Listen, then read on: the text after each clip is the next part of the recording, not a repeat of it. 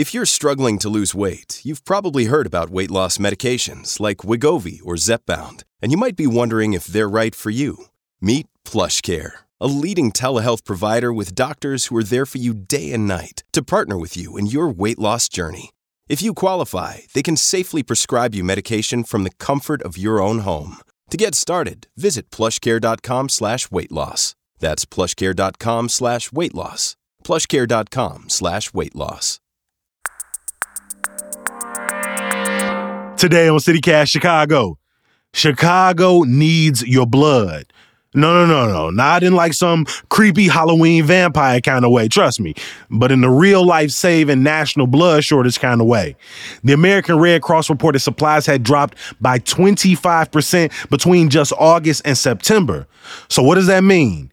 We stopped by the University of Chicago Hospital's Blood Donation Center to find out, and I do my small part to boost reserves. It's Tuesday, October 31st. I'm Jacoby Cochran, and this is what Chicago is talking about.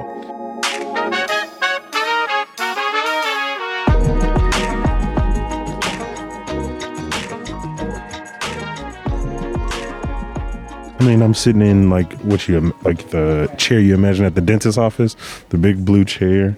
There are a bunch of machines around me that I can't understand. Regina standing off to my right with a donut on my right arm. Seems like she's getting the needle and the tube and all of the little containers together. But yeah, this is your traditional doctor's office with a splash of color, some thank you notes and the names of people, I believe, maybe people who donated or people who received the donations. Hi, I am Regina Logan, and my title is Pre-Analytical Technician in the Blood Donor Center. That was the easiest screening I've ever been through in my life. I learned so much about Regina. She's so funny. At one point, we had to redo the blood pressure because my pulse was too high because I was laughing too much. And she was like, all right, we got to calm down. You got to take a breath. Take some breath. She said the screening process is sort of your flight. Now we have the cruise. The royal flight. The royal flight to the royal cruise. There we go. So you just make this area your cruise area. Okay, so just sort of shift into the cruise. Just shift into the cruise. We can go wherever you want to go, right? Okay. And it's cool out, but that sunshine up there, see sunshine to the left? Mm-hmm. Great. Awesome. So no crossing the legs once we get started, and no sleeping. No sleeping? Nope. Okay. Absolutely not. So we're headed to Santorini. All right, let's do it. It's going to be a quick cruise, I add. A little 3-day? Maybe a little shorter than that, because you got a good vein, and I know you're going to flow good, so. Yes, ma'am. Hi, my name is Dr. Jeffrey Wool. I'm the medical director of the blood bank at the University of Chicago Medicine. Dr. Wool, I've seen a lot of headlines that right now the Red Cross is telling people there's a blood shortage in our country. Why is it important for people to be donating blood? The need for blood is present, in nearly all hospitals across the United States, from large to small, who care for pregnant women, trauma patients, surgery patients, patients getting chemotherapy. So nationwide, there's a survey of blood availability year over year, and those numbers have shown that since 2010 or 2008, 2010, somewhere in there, we've sort of had peak blood and been coming downwards.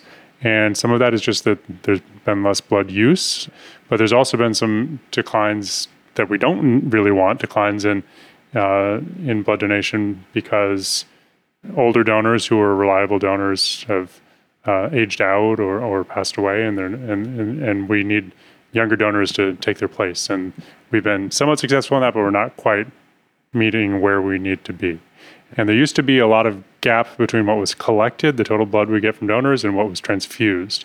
The gap there is technically waste, but because it ends up never being transfused, but it allowed, and it was a helpful resource because you could move the blood around to where it was needed. And now those lines are very close to each other. There is no extra. We don't ship blood to other hospitals generally, but the blood suppliers, Red Cross and Vitalant Versiti, are the three big ones. They absolutely have blood at hub locations, and they move it to where it needs to be. And so you talk about that wiggle room sort of being depleted. I mean, has there ever been a moment where we've reached a crisis point where we haven't, not only have not had extra, but have really had a time where hospitals or institutions have gone without? Yes. During COVID was very challenging. A lot of blood collection events happen in high schools and in large businesses, corporations, where they can get a cafeteria full of willing donors. And with COVID, those sort of shut down.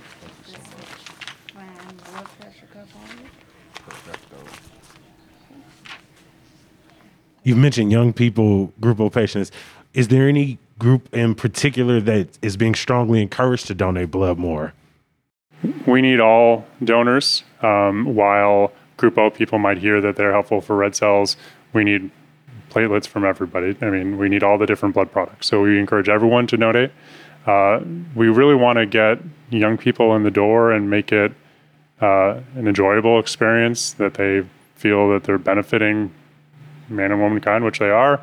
Are there any requirements for donating blood, whether it's age or health restrictions, things like that? So there are a lot of requirements about donating blood. You're never too old to donate blood, so long as you meet the other health requirements. We're happy to have your blood products. In Illinois, the younger age varies by state. In Illinois, it's 17 on your own. And then there's rules about that are trying to both keep the donor healthy, because the donor walked in to us as a healthy person. We want to keep them in that way. So we have rules about not taking too much blood, not taking it too frequently, so that we don't make them anemic. Everybody's so nice here. They got popcorn, they got barbecue chips. Feel free to take whatever you want. Oh, that's a way bigger bag of pretzels you get on the plane. I know, right? And You got Halloween tattoos. we got peanuts too.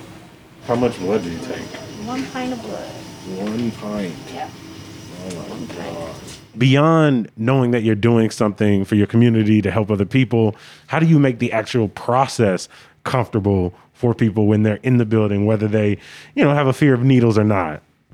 The fear of needles is something that can be a struggle for some people. So we do have to use a needle to remove it, but we have highly trained, friendly staff, and they're going to nearly all the time get that blood collected in the most pain-free, and sometimes you don't even know they've put the needle in. So just talking to the donor staff, they're really enthusiastic people. They're happy that you're there. They want to talk to you. They want to hear about what's going on with you.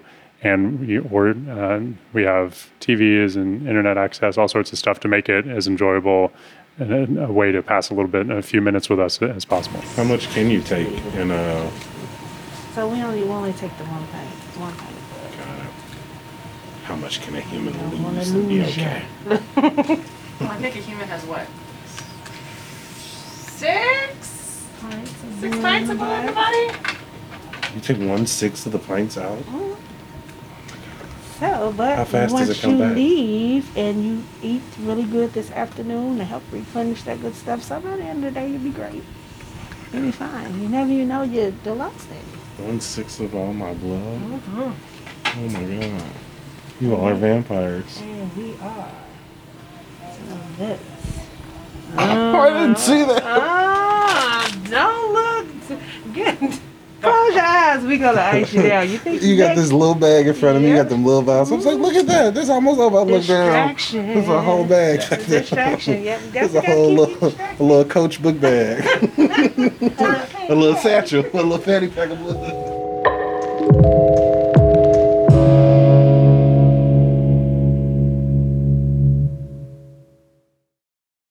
And then we have rules about making sure that their blood is healthy and safe to give to others. So we're asking about behaviors that might increase diseases that can be transmitted through transfusion.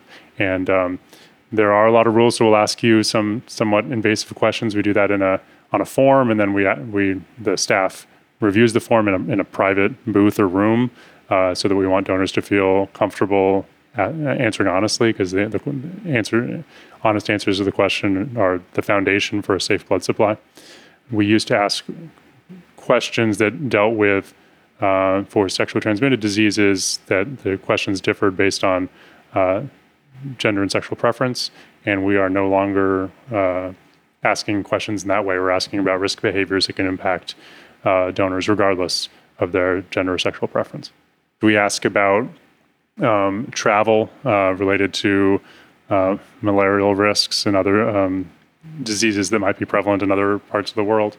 And then a lot of it reflects on sexually transmitted or IV drug transmitted diseases. We want to try to identify people who are at higher risk of having those and select against them. And we're talking about what's called a window period, when it's just the beginning of the infection before a test will turn positive. And we do a ton of tests, but they're just not perfect. And there is that gap from infection to those tests turning positive, and that time is when a donor could potentially give a risky unit. So we used to ask about men who have sex with men and their sexual activity. We no longer ask about that. We ask about promiscuity and different insertive sexual behaviors that are higher risk for transmitting HIV. So specifically, we ask about multiple partners, or we ask about anal sex. It's still not perfect. It's still not exactly the same depending on your sexual behavior, but it is much closer to being as equitable as we can. And how long does the process take? Whole blood donation is faster. It'll take about 30 minutes total. We do ask you to sort of stick around, get hydrated, have some snacks, make sure you're feeling well before you walk out. Platelets take longer, 2 to 3 hours. We understand that that's a significant time for the donor, and that's why we make sure that they have internet access or TV to watch, or they can take a nap, whatever makes it easier for them. And a lot of the platelet donors become repeat donors, come in multiple times a year, and it's just incredibly helpful to the platelet supply, which is always a little tight, as I said. How you feeling? It's like I just gave 1/6 of all of my blood. No, I feel great. You completely distracted me. I forgot it was happening. Yeah, you were halfway done already. Mm-hmm. Told you this cruise is going to be the quickest.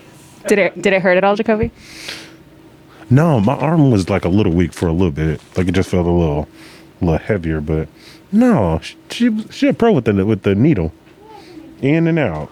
How often can you give blood? So whole blood you can give every 8 weeks, and platelets you can donate every 1 week. The blood I'm donating today is going to stay here at the University of Chicago, but does it matter whether you donate at a hospital or a Red Cross or like a local blood drive? So all of the donating blood anywhere in the United States is going to help the United States blood supply. We have a hospital-based blood donation center or donor room, which used to be a little bit more common in the United States. Those have shut down over time related to cost, and it's a high regulatory burden to maintain a blood collection activity. So yeah, based on where you donate it, it might end up in different places, but it's absolutely all going to help everyone, because if one place has a shortage, that's going to pull blood and sort of make a shortage everywhere. Are there different times of the year when you need blood most? Obviously, like you said, you want any and everybody, if they meet the requirements, to be donating. But is there a time of the year when it's a particular challenge? Summers are generally the hardest because the high schools are out. Got it. And so it's so much of it sounds like it's based, or it's connected to those mass scale events that you're able to do, whether in schools or whether in organizations. Well, Dr. Wool, thank you so much for making time for us today, letting us come in your office and telling us everything we needed to know about giving blood today. My pleasure. Thank you. Yeah, I feel good. You fill out a brick for a brick wall? I did. So now, next time you come back, ta-da, you get a star. So you're a star for today, and you get a star. Oh, so that's what the stars on the wall mean? Absolutely. Oh, that's beautiful. So next time you come in and donate, you get a star. Oh, I can't make this my last time seeing you all. You all were way too nice. Way too nice. And we love that.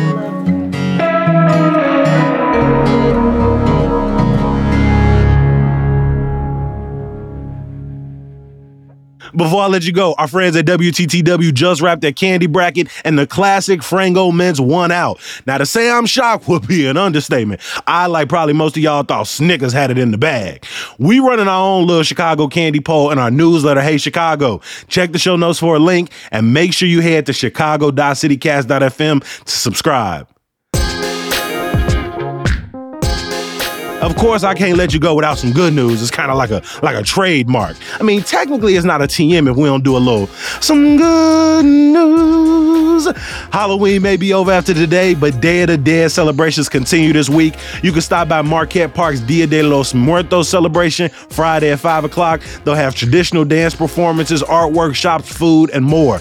As always, we appreciate you for reading and listening. We're back bright and early tomorrow. We're going to talk to you then.